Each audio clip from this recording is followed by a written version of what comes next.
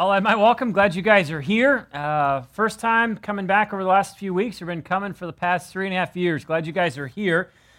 We started a series actually at the beginning of the year called Be Generous. And it really is going to serve as a theme for us throughout this year. And really the challenge was be generous with all of you all of the time with any and every resources that God has entrusted to your care. And the heart was God's been really generous to us. So let's be generous to those around us just as God's been generous to us. If you were here 2 weeks ago, you actually left here with money because we passed out money. You either got a 5, a 10, a 20, or a 50.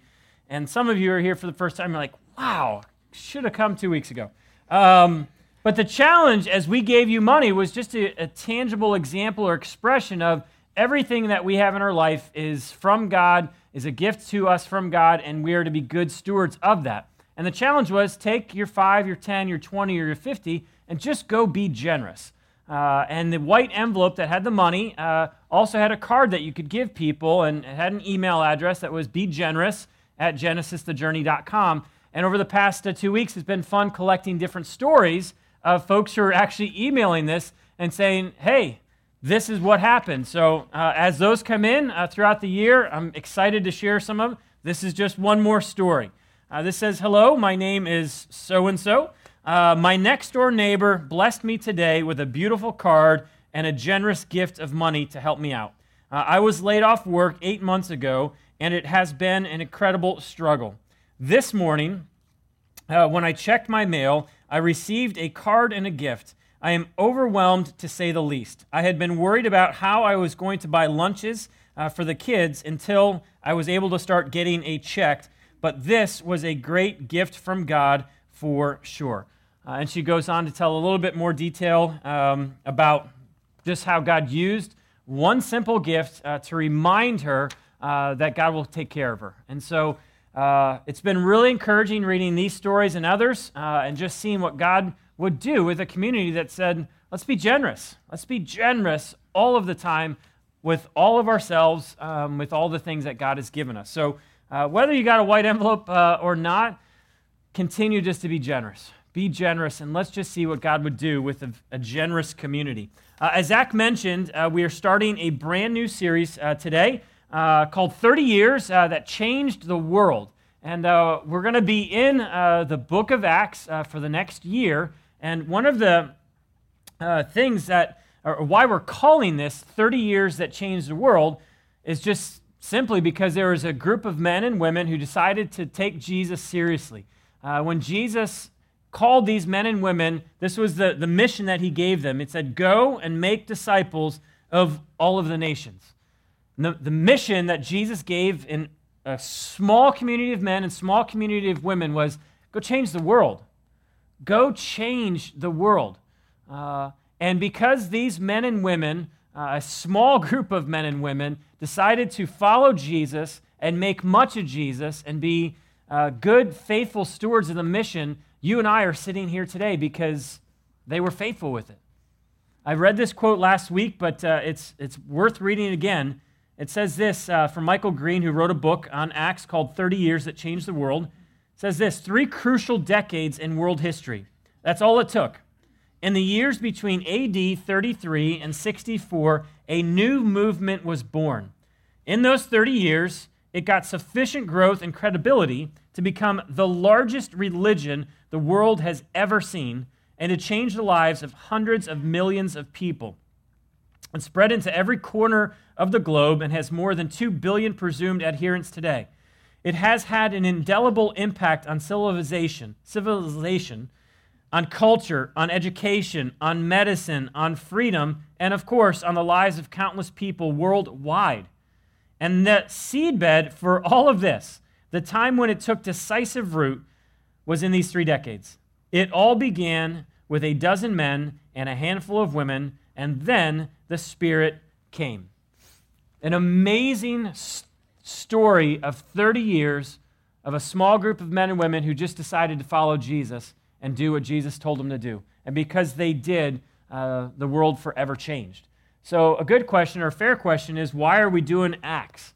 of all the books of the Bible, why are we studying Acts? My simple, short answer is just simply this. I believe God wants to use you and I to radically impact, shape, influence the world over these next 30 years. I believe God wants to use you. God wants to use all of us to have a profound impact on our world over these next 30 years. Now, I'm 70 in 30 years. I don't know how old you'll be. I have no idea where you will be 30 years from now. But one of the things that I've been really wrestling with, bless you, is what stories do I want to be talking about and telling people 30 years from now? Do I really want my stories to be stories of how I just kind of hung on, how I managed life, how I survived life, how I just dealt with all of the things that life threw at me? Or do I want to be the guy that is telling story after story after story of what God did? Do I want my stories to be more man-centered of how I survived, or do I want my stories to be just God-centered of, man, can I tell you again one more time of this is what God did? This is what God did with me. This is how God worked in my life, and this is how I got to see, literally, God change the lives of those around me. I literally, in 30 years, want to be telling stories that really are an answer to the question, what might God do in 30 years if we all chose to do what God told us to do? Like, I want to have an answer to that question of what would it look like if all of us today said, count me in. I'm a follower of Jesus, and I want to be faithful with the mission of Jesus. And 30 years from now, we would have story after story after story of, you're not going to believe it, but God did this. This is another quote from Michael Green. He said this: if those first Christians could accomplish so much in so short a space of time with such skimpy resources, what might the worldwide church today accomplish if only it were prepared for the vision, the faith, and the dedication they exhibited? It's another way of saying these men and women didn't have much, but they changed the world. They had next to nothing in terms of the resources that you and I have at our disposal. So what might happen if we caught a vision to be faithful with the mission that Jesus has entrusted to us? I think up front, one of the obstacles I wanted to at least address, because anytime you hear someone trying to cast a big vision of you can change the world and you can make a difference, generally speaking, our first thought, or we're tempted to think, no, I can't. I can't do anything. I'm a nobody. I can't possibly have an impact on anyone else's life, nonetheless have an impact on anyone, the world around me. And we get hit with just these thoughts of doubt of, I'm nobody, I can't do anything. And so if you're here today and you're thinking 30 years, man, I just hope I make it 30 years, nonetheless have an impact to change the world over 30 years, well, I would say this: you're in a good place. It's a good thought to have that God can, a good thought that you have that what could I possibly, a nobody, do over 30 years? And I say that's a good place because God has a thing for using nobodies to accomplish great things for God. God literally uses nobodies to accomplish great things for him. And I know that because the book of Acts is a story of nobodies who changed the world because these nobodies knew somebody. And the somebody they knew used these nobodies to make a difference. So it really wasn't about the nobodies, but it was about the nobodies who actually knew somebody.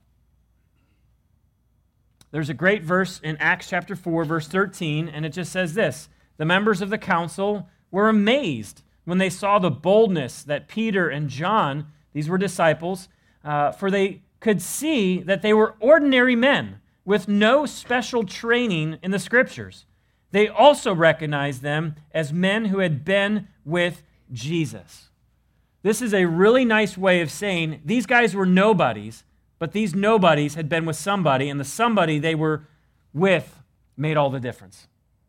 So if you're thinking that you're a nobody, that's okay. It's more of a question, do you know somebody? How many of you ever heard the poem by Robert Frost called The Road Not Taken? Pretty famous poem, and there's a famous line in this story, in the poem, that says, 2 roads diverged in a wood, and I took the one less traveled by, And that has made all the difference. It's a good poem. It's catchy. It's memorable. But it's not so much about taking the road less traveled that will make all of the difference, but it's really about who you will travel with that will make all of the difference. These nobodies decided to travel with somebody, and the somebody that they traveled with made all of the difference. The somebody that they chose to travel with actually used these nobodies to change the world. So it's a fair question and even an appropriate question as we begin this journey. Maybe a hard question, but the question would simply be this: are you following Jesus on the road you've chosen to walk, or are you following Jesus on the road he's invited you to walk? There's a big difference. The difference is there's some who are walking down the road that they want to go down. They're living the life that they want to live, and they've invited Jesus to be a traveling companion, and they're hoping that Jesus will be a good traveling buddy, that Jesus will encourage them along the way, that Jesus will maybe even help them along the way, that maybe Jesus will applaud them along the way. But it's still a road that you are going down, and you're just hoping Jesus will affirm you as you go down the road you want to go down. Then there are others who will say, Jesus, whatever road you want me to go down, you lead, I follow. Whatever you want me to do, I'll do. Whatever you want me to say, I will say. Whatever you want me to give, I'll give. Why? Because I'm not confused as to who the leader in this relationship is. I'm a follower. So Jesus, I want to follow you on the road that you want me to walk on. I'm not going to pick whatever road I feel like going down. You lead. And as we go through this story of Acts, what is so inspiring to me is a community of nobodies decided to follow down the road that Jesus led them to go. And because they were committed to going down that road as followers of Jesus, we are still sitting here 2,000 years later talking about the road less traveled, because nobody's decided to travel with somebody.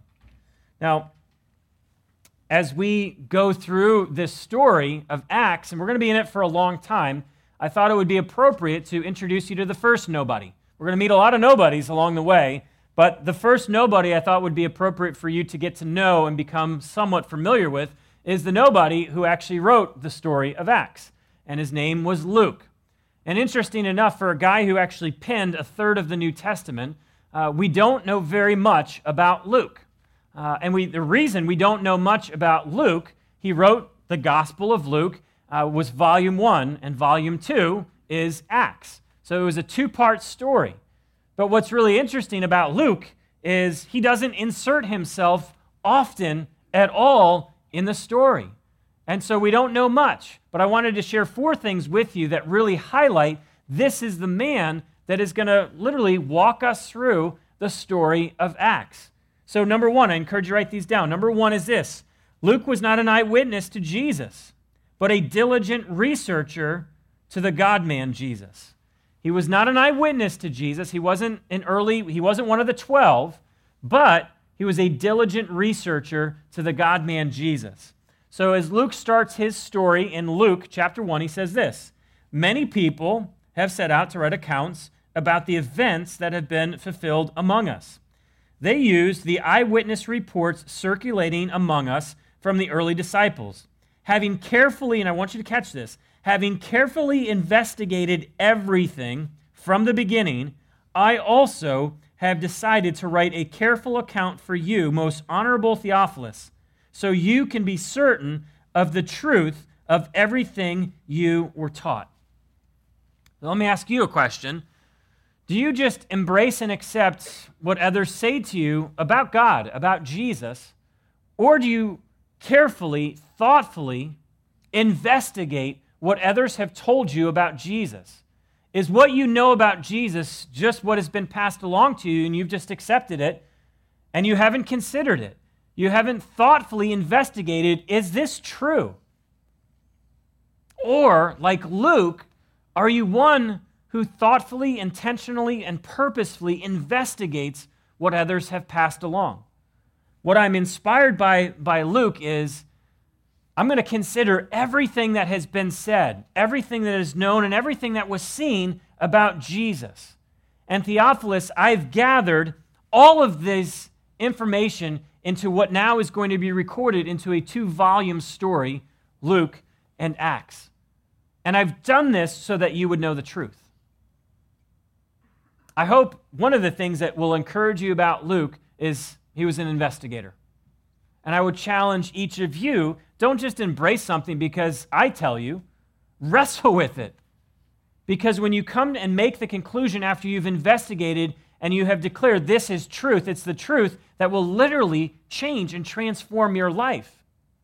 So be an investigator. The second thing I would say that we learn about Luke is Luke was a faithful traveling, and I highlight faithful, traveling companion for the Apostle Paul. Luke was a faithful traveling companion for the Apostle Paul. Simple verse here in 2 Timothy chapter 4, verse 11. It says this, "Only Luke is with me."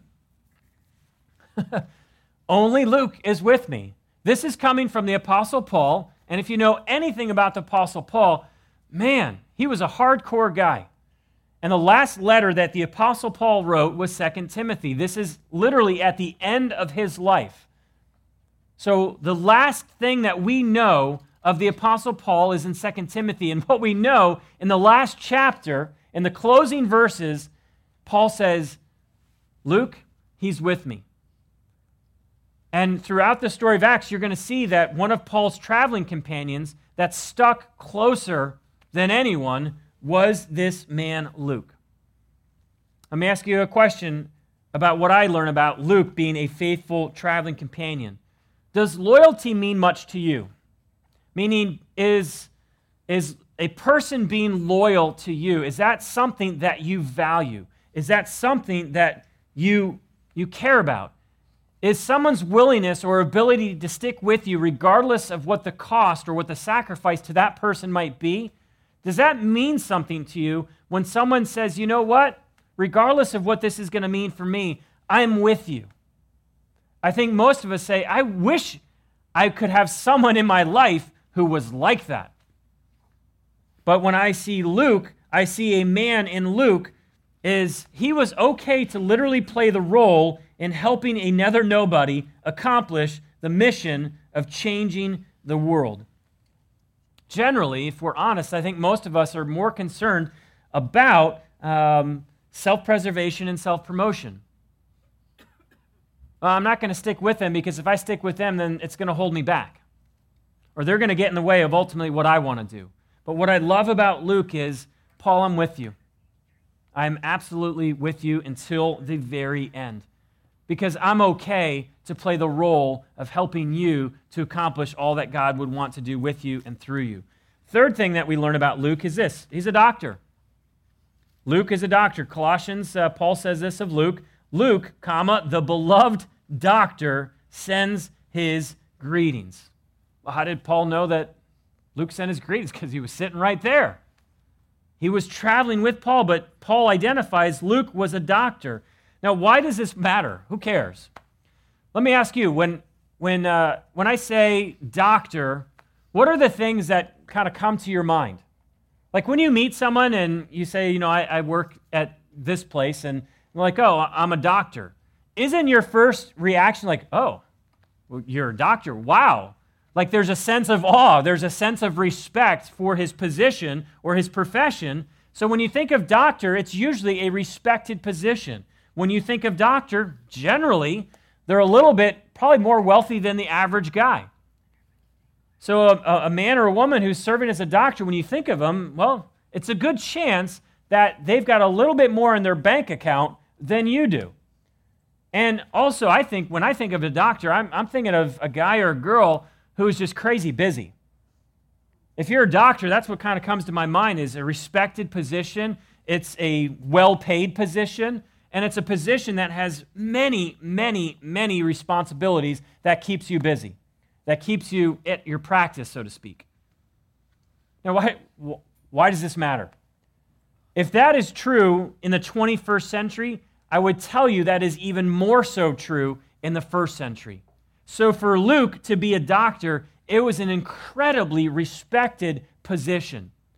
And he would be a man who would also be of great means, and also a man who was incredibly busy. So I share that with you just to ask the question, where in the world does this man have time to pen a third of the New Testament? Where did he get all of this time, amongst being a doctor, to write Luke and Acts, which makes up a third? Where on earth did this man who is a doctor, respected, wealthy, and busy, find all this time to be a traveling companion with Paul on his missionary journeys? One of the things that I am inspired by and challenged by is Luke's profession did not hinder his ability to passionately pursue and follow Jesus. Where for many of us in our day and age, our profession drives everything we do. It drives who we are. And our desire to get more prizes in our profession drives us to get more busy and more busy and more busy, all trying to make sure that we continue to advance our profession. But what I love about Luke, he was a doctor, but his profession did not hinder. It wasn't a distraction to him. So just be honest, is your profession, whatever your profession is, whether it's a student, a teacher, a doctor, whatever your profession might be, is it actually a distraction to you? And is it the very thing that's driving you? Or is it your desire to passionately follow Jesus? Number 4, last thing I'd share with you about Luke is he was an investigator. Luke was a loyal, faithful traveling companion. Number 3, he was a doctor. Number 4 is Luke believed that Jesus was the Savior of the world. If you read Luke, his gospel, and as you read through Acts, you're going to meet a man who is just absolutely and utterly convinced that Jesus is the Savior. And because he believed Jesus is the Savior, it absolutely changed everything for him. It changed how he thought. It changed how he lived. It changed how he interacted with people. Because he was so convinced that Jesus was the Savior of the world, it drove everything in his life.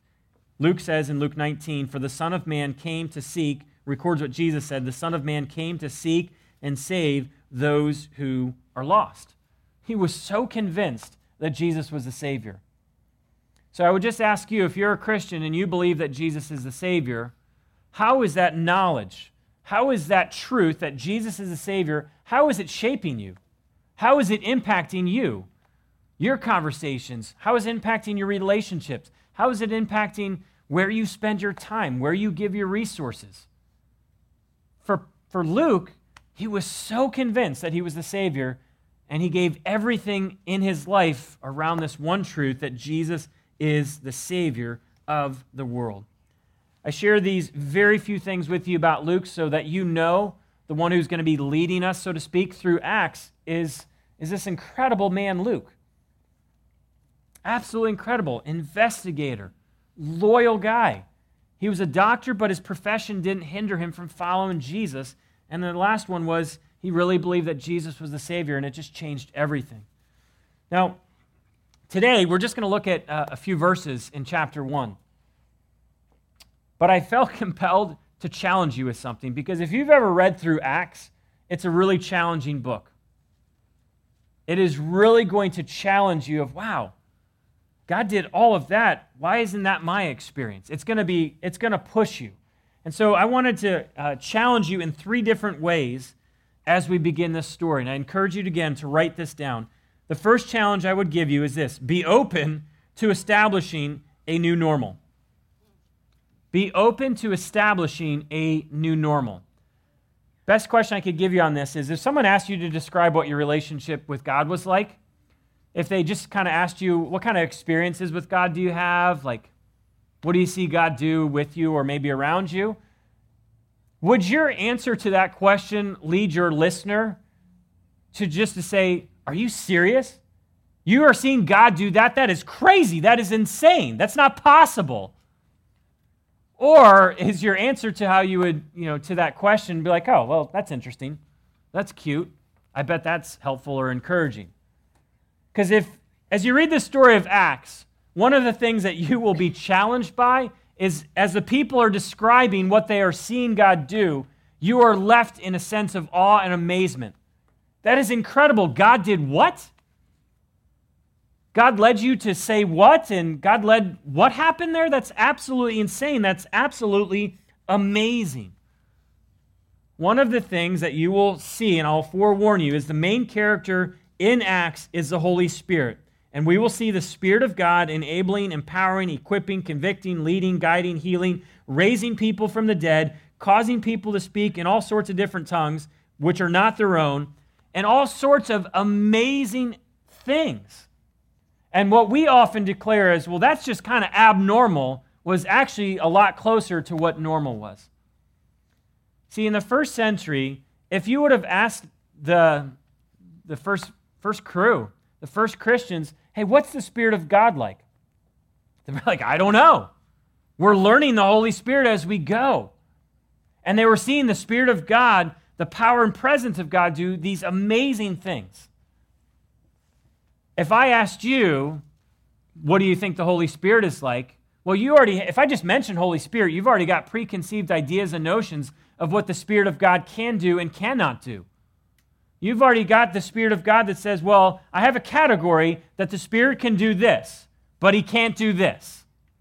He can't act like this, but I guess he can act like that if he wants to. And what I would please encourage you is, number one, be open to establishing a new normal. See, my heart as we go through Acts is not to try to recreate what the Spirit of God did in Acts. And my aim and commitment is not going to be to limit what the Spirit of God can do or wants to do. My approach is simply going to be this. Spirit of God, would you just do whatever you want to do? And if what you want to do might look a lot different than what my current experience has been, then I'm okay with that. Because I don't want to be the guy and I don't want to be part of the church that just boxes in the Spirit of God and says, well, you can't do that. You're not allowed to do that. Why? Well, because that's not normal. My challenge is maybe our normal is actually abnormal. I quote C.S. Lewis a lot because I love the way his heart and mind think. And in a great book in Mere Christianity, he says this: God became man to turn creatures into sons, not simply to produce not simply to produce better men of the old kind, but to produce a new kind of man. It's not like teaching a horse to jump better and better, but like turning a horse into a winged creature. See, I don't believe that if you have a relationship with God, that God's desire and God's Spirit at work in you is just to help you be a better person, to help you do a better version of your old self before you met God. See, I really believe that the Spirit of God wants to help you fly. And I don't mean literally, but I literally mean that the Spirit of God, His power and His presence in your life, He wants to enable you to fly. But many of us don't want to fly because we don't have a category for flight. We have a category of it has to be like this. Be okay, as we walk through Acts, to have a new normal established. And I'm excited to see what the Spirit of God might do with a community of men and women who said, we'd love to learn how to fly. We'd love to see and live what life looks like empowered by the Spirit of God in our midst. Number two, so the challenge number one is be open to establishing new normal. Number two is simply this: pray alone, pray together, and pray often. We will be challenged by prayer in the book of Acts. These men and women, they just got together and they prayed. And they asked and they asked and they asked. They sat with God, they talked with God, they listened to God, they just prayed.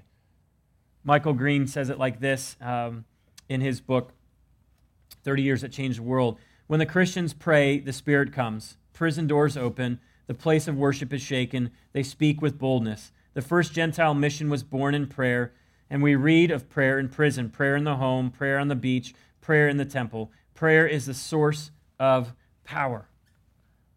It's another way, when they prayed, things happened. God responded. God moved in response to a group of nobodies who were praying. because the somebody that loved them wanted to use them to change the world. And prayer was a crucial component of that. There's a few things that we want to do as we walk through this series, and God willing, this is going to be something that's going to reshape how we do life and church together. The first thing is this. We have a prayer room right next to our Welcome Center. We have a room that's just been established for a while. It's just our prayer room. People can go in there before service, during service, after service, and just have a time of prayer. But we've never really organized or called for people to be very intentional and purposeful in making use of that prayer room. And so starting next week, Sunday, February 10th, what we are going to do, as long as we are in this series and hopefully beyond, is invite you to sign up for an hour chunk of time. Because our desire would be, when this community gathers to make much of Jesus, to celebrate Jesus, to talk about Jesus, that there would be at least one, if not more, in that prayer room praying that the Spirit of God would do whatever the Spirit of God would like to do when this community gathers. And so we need 4 people every Sunday who would be willing, say, from 8:30 to 9:30, 9:30 to 10:30, 10:30 to 11:30, 11:30 to 12:30. So all of our services and all of the people that are going to be here would be completely covered in prayer. I was encouraged after first service. I already saw the list getting filled up with names of people who are going to be here next week and pray at 8:30 or 9:30 or 10:30 or 12:30. And if your thought is, well, I can't sign up for that because I'd miss church. Well, that is church. That is church. So would you consider taking time on Sundays to pray for others, to pray that the Spirit would just be at work? Another thing that we're going to be doing is the other elders have agreed that we are going to open up our homes on a monthly basis for just evenings of prayer. Not just to socialize and have food and watch a football game and watch a movie and just kind of hang out, and that's good. There's a time for that. But what we've noticed is we've not been calling and inviting people to come into our homes for the sole purpose of praying. And so on the city's calendar, you're going to start to see, whether it's at my house, Zach's house, Paul's house, opportunities for you to come on a monthly basis just for the sole purpose of praying, and that's it. Not saying you got to come to all 3 every single month. Pick one of them and go. Pick the house that happens to be closest to your house. But the point is, let's get together as a community and pray and see what God might do. Now, we've been doing this for years and years and years, something called The Well. And it's an evening of worship and prayer. And we do it the second Friday of every month. And would you know it, the second Friday of February is this coming Friday. So would you make it a priority that when we invite you to come as a community to pray, come. There's plenty of reasons why you can't come on a Friday night, but I can give you a list of new reasons why it would be important for you to make it a priority to come and to pray. So the challenge I'm giving you is pray alone, pray together, and pray often. And the third and last challenge I'd give you is simply this. So number 1 was be open to establishing a new normal. Pray alone, pray together, pray often. And then the third challenge is this. Be in community, not just around community. See, this community is not just about attending an event and coming to this once in a while, just to kind of get that spiritual shot in your arm. We're talking about having a community that consists of nobodies, but nobodies who know somebody, and we believe that somebody named Jesus wants to do something with us and through us. So my challenge, my invitation would be in community, not just around it, not just talking about community, but be in community. One of the things that will challenge us to the core is that these people really cared deeply about one another. They were in each other's lives. Acts chapter 4 says it like this: all the believers were united in heart and mind. There was just something about these men and women that united them together. And it was the Spirit of God at work in their midst. They gave them a unique heart for one another. They cared about each other. They loved each other. So my invitation for you is the way that we are trying to do and form and live in community is not just encouraging you to come to an event on Sunday, but get yourself in community group. We're a community of about 225, give or take, adults. We have roughly right now about 145 men and women who are engaged weekly in our community groups. And again, not just coming to another weekly meeting, but living in the context of community. Now, sometimes when I've told people, like, Michael, that's great, that's really encouraging, that's better than most churches, I'm like, well, I'm not comparing myself to most churches. I don't want to be most churches. I want to be a church of nobodies that knows somebody that wants to change the world. And I believe what Acts teaches us, what God invites us into, is being in community. God doesn't just use isolated individuals to do great things that change the world. He uses communities of people who are committed to one another and committed to Him to do great things in changing the world. Joe Thorne, in his book, Note to Self, said it like this: "You simply cannot survive spiritually on a weekly worship service, podcast, and books. You need the community more than you probably realize. You can't make it alone, nor can anyone else." So if you're today and you're not in a community group, that's okay. But my challenge would simply be this: don't stay in that place. Don't settle for just being around community. Challenge yourself and make it a priority to be in community. I realize that there might be some sacrifices you got to make. You might need to reorganize and figure out your schedule. But I can just tell you it's worth it. I love being in community. I love being around other men and women who challenge me, who love me, who serve, who inspire, who pray. And I love being able to do that for other people. Why? Because I can't do this life with Christ on my own. And as I read earlier in that quote, neither can you. So if you've got to rearrange something, rearrange it because it's worth it.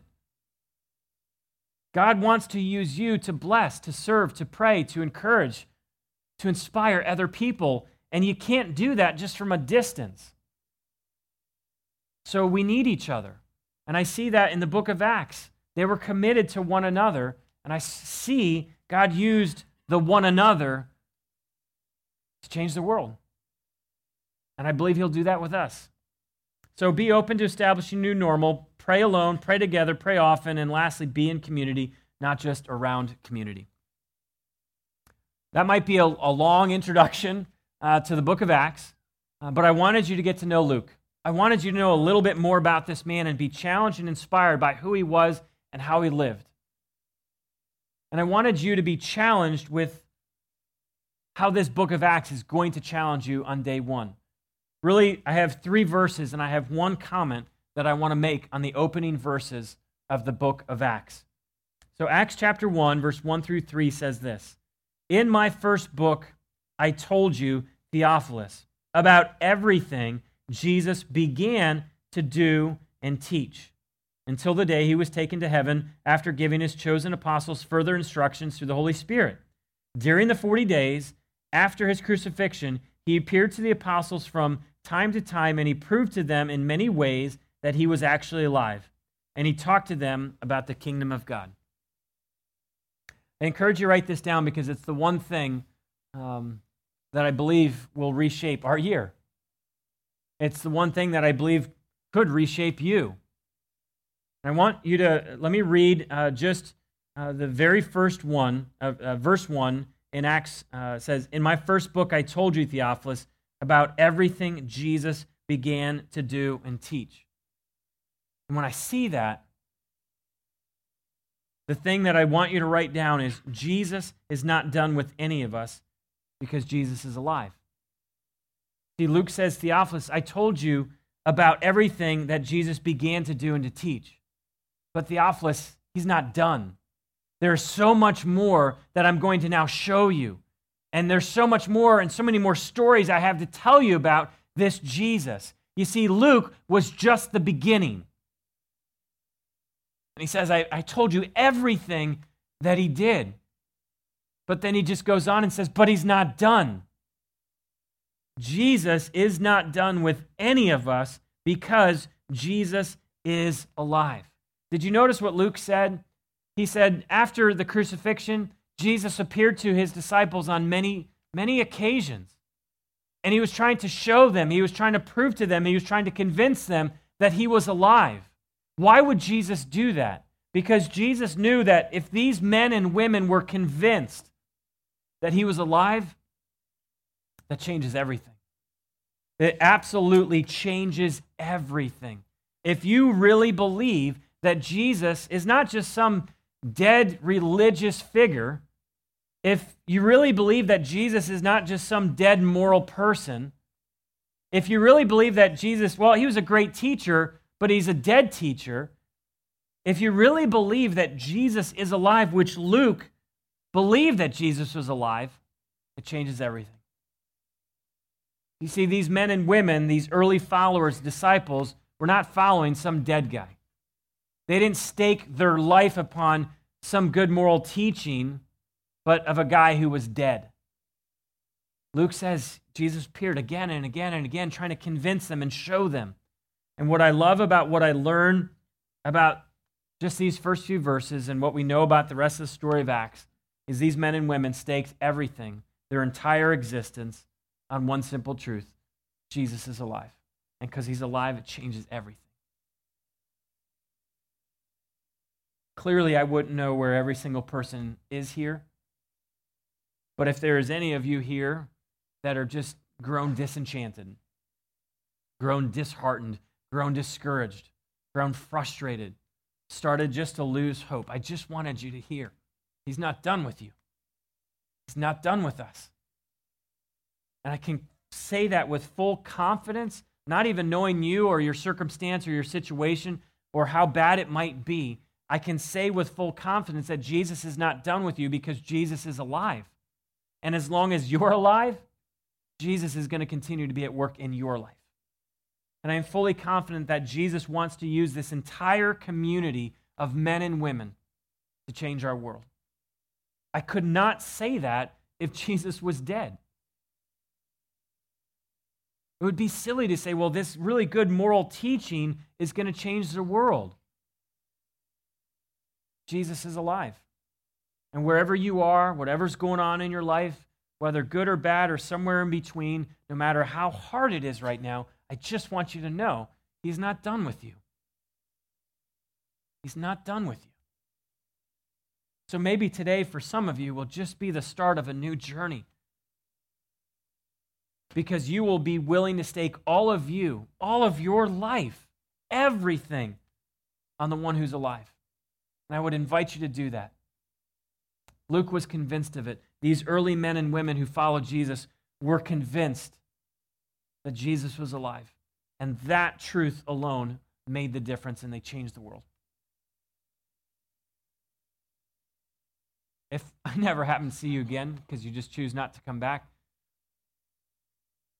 I'll miss you, but I want you to know this before you go. He's not done with you.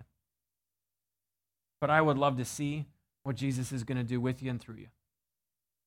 I would love to see what an entire community of men and women who are committed to a Jesus who is alive and well, what he would do with us if we would just follow together, follow in the context of community, and change the world. Jesus, we love you. We give you thanks that you are good. Jesus, we give you thanks that you are alive. Jesus, we give you thanks for this journey that we begin today. Jesus, we give thanks for the men and the women who followed you, who were absolutely, utterly convinced that you are alive. Jesus, I give thanks for inspirational men like Luke, who thoroughly and thoughtfully investigated these things. Jesus, I give thanks that he penned these stories so that all of us could be encouraged and challenged and blessed and inspired by you, Jesus, by your Spirit and what you did and what you accomplished in 30 years. Jesus, if there's anyone here today that's just tired, frustrated, discouraged, starting to lose hope, if there's anyone here today, Jesus, that's believing a lie that you wouldn't want to use them to do much of anything, Jesus, I pray that right now, as in a way that only your Spirit could do, you would speak to each of us to encourage, refresh, inspire, and bless. Jesus, I just pray that it would sink to the core of who we are, that you are not done with us. No matter how rough around the edges we are, no matter how hardened we've allowed ourselves to get. You're not done with us. Jesus, would you please take each one of us and form a community here that would so be desirous to see what you could do with us and through us. Would you change the world with us and through us? We're going to celebrate communion today, and if you're a Christian, as you would come up to celebrate, take a piece of the bread and dip it in the wine or juice, and just before you would take communion, just pause and just say thank you. And specifically say thank you that you can even do something like this, a very sacred thing, a very symbolic thing, because Jesus is alive. Because if he wasn't, this is just a dead ritual. But because Jesus is alive, you are alive. So give thanks to Jesus for the life that he's given you. Give thanks that because of Christ, you got peace with God. All sins are forgiven. No matter where you are or what you've done, you're loved by God. So just, if you're a Christian, just pause before you take communion and just give thanks. And if you're not a Christian, meaning you haven't made the decision to start following Jesus, today's your day. Today is the day to say, Jesus, I'm in. I want to follow you. I want to be right with you. I want to be right with God. I want to be part of being used by you to change the world. I've asked some of our leaders up to be up in my left or right. If you've got something that's just is heavy on you that you would love for someone else to know about so they can be praying with you about, just step to the side and pray with them. If you've got a question of even what does it really look like to become a Christian, come and pray with them. But as you're ready, let's respond and worship through communion and prayer.